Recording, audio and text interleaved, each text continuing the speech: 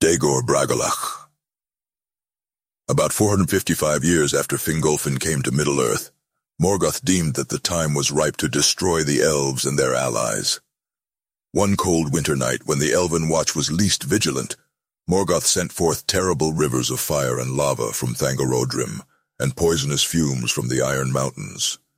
The elves were completely unprepared for such an assault, and a great many Noldor perished on the Ardgallen, as the fires consumed it and transformed it into a lifeless wasteland, forever after known as the Anfaglith. In the wake of these fires there came Glaurung, now fully grown, the Balrogs, and armies of orcs and other monsters in numbers such as the elves had never conceived of. Thus began the Dagor Bragollach.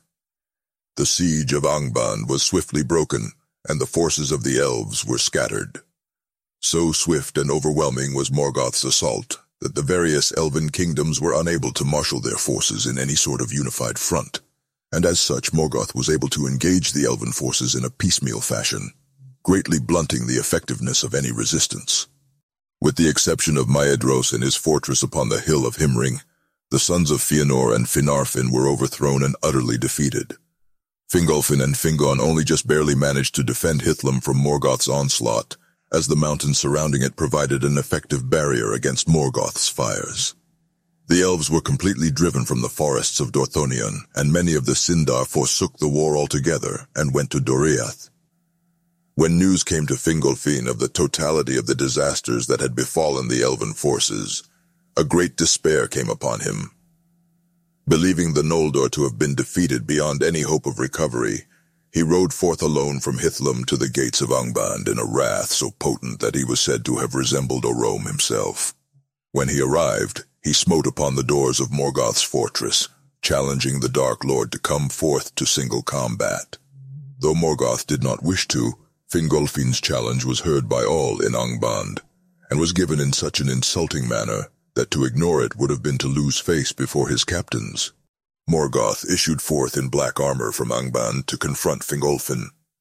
Wielding the terrible hammer Grond, Morgoth repeatedly attempted to smite the elven king, but succeeded only in carving many fiery pits in the ground from his missed strikes. Fingolfin long managed to avoid Morgoth's blows, and wounded the Dark Lord 7 times, but at last Fingolfin grew weary, and Morgoth thrice drove him to his knees. Fingolfin arose each time to continue the fight, but eventually he fell backwards into one of the many pits formed by Morgoth's missed attacks. Morgoth then set his foot upon Fingolfin's neck and killed him, but not before Fingolfin, with his last stroke, hewed Morgoth's foot with his sword. Then Morgoth broke the elf's body and prepared to feed it to his wolves. But Thorondor, the king of the eagles, swooped down upon Morgoth, marring his face with his talons, and rescued the body of the elf king.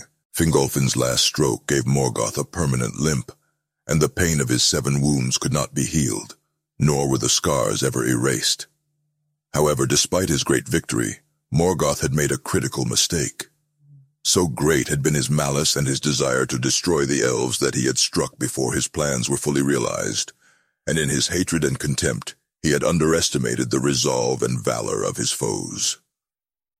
Now Morgoth found that the elves and Edain, recovering from the initial shock of his onslaught, had begun to make small gains against his outlying forces. He therefore checked his advance, and withdrew the main host of orcs to Angband. For though he knew that his victory had been relatively decisive, his own losses had been as numerous as the losses that had been accrued by the elves. Afterwards, Morgoth sent out many spies, and he sent messengers to men, feigning pity. When the Edain refused his false offers of peace, he summoned the Easterlings over the Blue Mountains to harass them militarily. 7 years passed before Morgoth renewed his offensive. He assailed Hithlum with great strength, but just as he was on the verge of victory, Círdan and a host under his command came at the last moment and helped Fingon to turn the orcs back. The Quest of the Silmaril. Sometime later, the elf maiden Luthien and her human lover Beren, seeking to recover a Silmaril, came disguised to Morgoth's court. Morgoth was able to see through her disguise, but she was undaunted by his eyes and offered to sing for him. As she sang, Morgoth conceived a lust and an evil more abominable than any he had yet committed, and allowed her to continue singing. But as he delighted in his thought, suddenly Shadow hid her, and she sang a song of great and terrible power that cast a spell of sleep. All Morgoth's court was cast down in slumber by her song, but the Silmarils burned and became so heavy that the head of Morgoth sagged upon his chest. He fell from his throne, the iron crown rolled away from him, and Beren cut a Silmaril from it with Angrist. However, rather than leaving immediately with his prize, he tried to take another of the Silmarils. As he attempted to pry the second jewel loose, his knife snapped. One shard struck Morgoth's face, and he began to awaken. Beren and Luthien fled in terror but were not chased, as Morgoth and his court had not yet woken.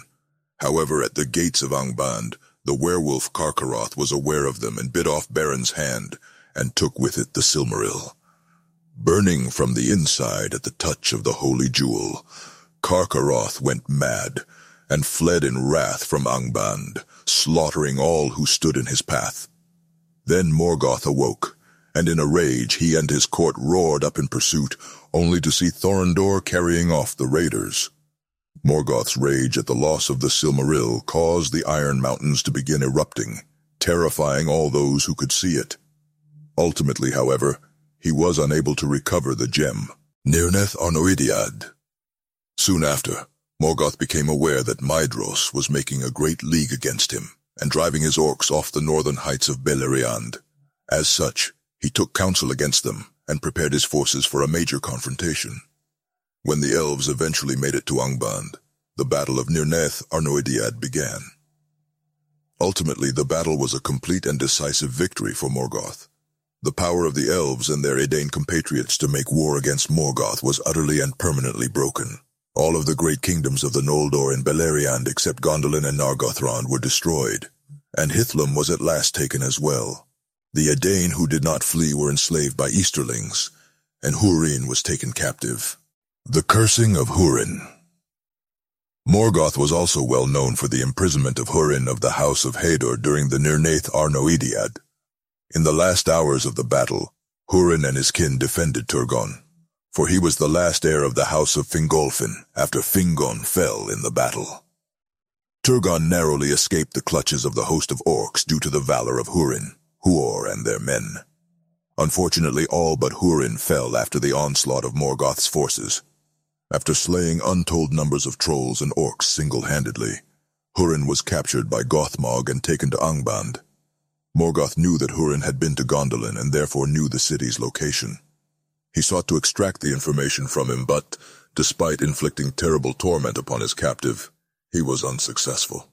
From a distance, Morgoth put the son and daughter of Húrin, Turin, and Ninor under a species of diabolic oppression. His thought followed them and gave them bad luck, though they were not possessed. By this means he drove them at last to madness and despair, though there is doubt as to whether in the extremity of his malice he cheated himself, as their madness saved them from damnation. Behold, the shadow of my thought shall lie upon them wherever they go, and my hate shall pursue them to the ends of the world. The children of Húrin. Then continuing his curse, he said, But all whom you love my thought shall weigh as a cloud of doom, and it shall bring them down into darkness and despair. Wherever they go, evil shall arise. Wherever they speak, their words shall bring ill counsel. Whatsoever they do shall turn against them. They shall die without hope, cursing both life and death. The children of Húrin. And so Húrin stayed and was chained atop Thangorodrim, watching his homelands fall under the shadow of Morgoth, until he released him. Turin, who was valiant and powerful, nearly escaped the curse, as feared by Morgoth, but in the end did not. He and his sister Ninor perished. Thus, the curse of Morgoth on the children of Húrin was fulfilled. Fall of Gondolin. It was said that Morgoth hated and feared the house of Fingolfin most among the houses of the sons of Finwë, especially Fingolfin's son Turgon, as it was prophesied that his doom would come from the house of Turgon. Following Turgon's escape from the Nirneth Arnoediad, Morgoth sought to find and destroy the last of the free kingdoms of the Noldor, Gondolin, where Turgon reigned. Though he had been unable to force Húrin to reveal the location of the last great elven kingdom, Morgoth eventually captured Maeglin, sister son of Turgon. threatened with unimaginable torment. Maeglin offered the secrets of Gondolin's defenses in exchange for his own well-being. Additionally, he made a promise to kill Tuor personally, and was given permission by Morgoth to take Turgon's daughter Idril for himself. Having lusted after Idril for decades, Morgoth's offer secured Maeglin's loyalty, and he became the Dark Lord's willing servant. After learning all he could from Maeglin, Morgoth sent him back to Gondolin to aid the invasion from within when the time came. Soon after, Morgoth assailed Gondolin. With Maeglin's treacherous information, Morgoth's forces advanced upon the city nearly undetected, during a time of festival and over the mountains where the watch was least vigilant. By the time the elves realized their peril, the city had been beleaguered by Morgoth's overwhelmingly superior forces, and quickly fell. With the sacking of Gondolin and the defeat of the Noldor and their allies, Morgoth's long-sought triumph was complete. The great kingdoms of the elves had all fallen, save for the Isle of Balar and the survivors at the mouths of Sirion, which were ruled by Erendil, and Morgoth esteemed them as nothing. He even came to care nothing for the Silmaril that had been taken from him, and laughed when he saw the last and the most cruel kinslaying, when the sons of Fëanor destroyed the dwelling at Arvernin. In final defeat. Persuaded by Erendil to take pity on the elves in Edain, the Valar soon decided to come to Middle-earth and confront Morgoth's tyranny. Unable to understand compassion, Morgoth did not expect that the Valar would ever aid the Noldor after their evil deeds, and did not foresee the assault from Aman. But the Valar mustered their forces, and a great, tumultuous battle began between Morgoth and the host of Valinor. Morgoth emptied all of Angband, and his devices and engines and armies of slaves were so various and powerful that the fighting spilled across all Beleriand. In the end, Morgoth's forces were utterly defeated. The Balrogs were destroyed, save some few that fled and hid themselves in caverns at the very roots of the earth, and the orcs were slaughtered. Then Morgoth quailed and dared not come forth himself, but he had one last weapon at his command, the monstrous winged dragons. From out of the pits of Angband they issued, and so sudden and ruinous was their attack with great power and a tempest of fire, that they drove back the host of the Valar. But then Erendil came with Vingilo, accompanied by Thorondor and all the great birds, and Erendil slew Ancalagon the Black, greatest of Morgoth's dragons, and his carcass fell upon the towers of Thangorodrim, breaking them. Morgoth was utterly defeated, fled into the deepest of his mines, and sued for peace and pardon, but the Valar crippled him and cast him upon his face. He was bound with the chain Angainor, his iron crown was beaten into a collar for his neck, and he was taken from the earth and thrust through the door of night into the timeless void. The 2 remaining Silmarils were recovered from him, though shortly thereafter they were again lost. Legacy and prophesied return. Morgoth's lies, sowed in the hearts of elves and men, would continue to sprout in new changing ways. Sauron, once Myron, his former lieutenant, succeeded Morgoth as Arda's new, most powerful figure seeking dominion over others. After his first defeat in the Second Age, Sauron was held prisoner in Númenor, but managed to corrupt its last king, Ar-Pharazôn, and his subjects, into revering Morgoth as a deity. By the Third Age, Sauron's pride overreached himself, and he claimed to be Morgoth returned, and was held as such by his worshippers and followers. Morgoth's taint of Arda was more than symbolic as, like the One Ring with Sauron, Morgoth dispersed a great portion of his essence into Middle-earth, and like the Sauron's ring, Arda became the physical container for Morgoth's spirit will. While the Dark Lord lost a great deal of strength in fusing his essence into the world so he could increase his hold over the world, it also meant that, even banished, his malevolence would still permeate everything and corrupt the creatures of the world. There are even hints in Tolkien's writing, and notes that Morgoth could even reach out from the void and make his voice heard like a silent whisper tempting the children of Eru towards evil. Or at the least his essence acted like an echo, and similarly to the Sauron's ring had its own dark will that served Morgoth's ends in his stead. Dagor Dagorath. According to material in some of Tolkien's writings compiled but not published by his son, in the last days Morgoth will learn how to break the door of night and re-enter the world, and initiate the Dagor Dagorath, the Battle of Battles. In this battle, Morgoth himself would be slain by Turin Turambar, returned to life or by Eonwe, as written in the Hiding of Valinor. Thus the children of Húrin and all men will be avenged. However, the published Silmarillion does not include this information, and instead asserts that, if the Valar know how the end of Arda will present itself, they have not revealed it. Powers and abilities. Melkor was initially the strongest being of Arda, second only to Eru Ilúvatar. In his prime, he spilled oceans and destroyed mountain ranges, while Eru had blessed the other Valar with a portion of his thoughts and insights, making each absolute in their respective specialties. Melkor was blessed with greater power and a wider breadth of knowledge. However, Melkor, while blessed with a large portion of Eru's knowledge, did not know all and never realized that the secret fire was a power to create that belonged solely to Eru. Though tremendously powerful, able to alter or transform the world in many ways, Melkor could only twist or corrupt what already existed, not create anything new. In his desire to take control of all Arda, he dispersed his essence and power throughout the world, to the point that Arda as a whole was corrupted, and even after his banishment, his evil would continue to plague the world by corrupting men and making the gift of immortality unbearable for the elves.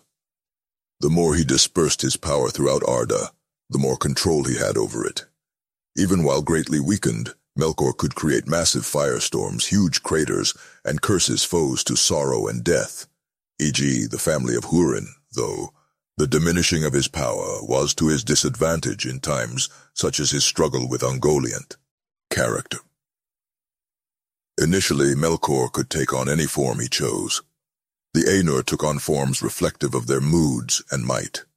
Melkor, in his arrogance, malice, and power, took on a form recorded as a mountain that wades in the sea and has its head above the clouds and is clad with ice and crowned with smoke and fire. And the light of the eyes of Melkor was like a flame that withers with heat and pierces with a deadly cold. The Silmarillion, Ainulindale. It is said that out of all the Valar, Melkor was most like Aule for his craftsmanship. Originally the brightest, most beautiful, most powerful Ainu, he fell through jealousy, pride, and hatred of others, into darkness, with ever after a desire to conquer and to rule. When he built Utumno, he took on a form shaped roughly manlike but great in size. A dark lord, tall and terrible. This form was chained by the Valar. When he walked in Valinor, he wore a much fairer form, so noble and lofty and benevolent not even the elves, save only Fëanor and Galadriel, are recorded as seeing through it to the malice underneath. This he cast off to escape unclad from the hunt of the Valar, and when he faced Ungoliant he put back on the form of the tyrant of Utumno. In that form he remained ever after. As he spent his might and poured out his power into the very fabric of matter, as well as into all his creations, he grew more stooped and less majestic, and his hands were burned black from the touch of the Silmarils. His eyes shone with a daunting light. There is some dispute over Morgoth's size. The Silmarillion states, he stood over the king as a tower, and cast a shadow over him like a storm cloud. Quenta Silmarillion, of the ruin of Beleriand and the fall of Fingolfin. As elves typically reached about 6 feet tall, or close to 7 feet for the Noldor, Morgoth must have stood at least twice this length, and with the shadow he robed himself in, he may well have seemed taller. In most artistic renderings, Morgoth is depicted as towering over other beings, most notably elves, Fingolfin in particular, of the Fa. Morgoth set his foot upon his neck, and the weight of it was like a fallen hill. Quenta Silmarillion, of the ruin of Beleriand and the fall of Fingolfin. Initially, Melkor's power was so great that he could contend with all the other Valar and Maiar of Arda, and beat them ere Tulkas came. Over time, however, his power was dispersed into the fabric of Arda and into his servants, lessening his might. At the time of his visit to Fëanor at Formenos, Melkor was still referred to as the greatest being in Ea, though this was before his capture and final defeat by the Valar. It is unknown how much of his power he put into his various slaves after returning to Angband. He began with a desire for light, but when he could not possess it for himself alone, he turned instead to darkness. His power and knowledge, both of which were greater than all the other Valar, he perverted to manipulation and deception, and he became an absolute and consummate liar. Ever denied the lordship and worship he so coveted, he squandered his power in fashioning evil servants who would give him these things, dispersing himself, his power, and his malice into the very fabric of Arda. Despite his overwhelming might, he was also known to be remarkably cowardly, reluctant to engage in battle himself, even when victory was completely assured. Part of this was due to the fact that, alone of the Valar, he eventually became bound to a physical form which could be destroyed. He was possessed of virtually peerless cunning, and he was able to deceive and manipulate even the other Valar to the point where, after he was released from the halls of Mandos, he was above the suspicion of all save Tulkas and Ulmo, and this was primarily because they were slow to forgive his past transgressions. Many of his most terrible deeds in Arda were achieved through treachery, manipulation, misdirection, and lies, and he seduced many Maiar to his service with false promises. However, as an utterly pitiless and merciless being, acts of compassion, mercy, or pity were entirely beyond his comprehension, and he seemed to have a serial tendency to underestimate the valor and capabilities of his foes.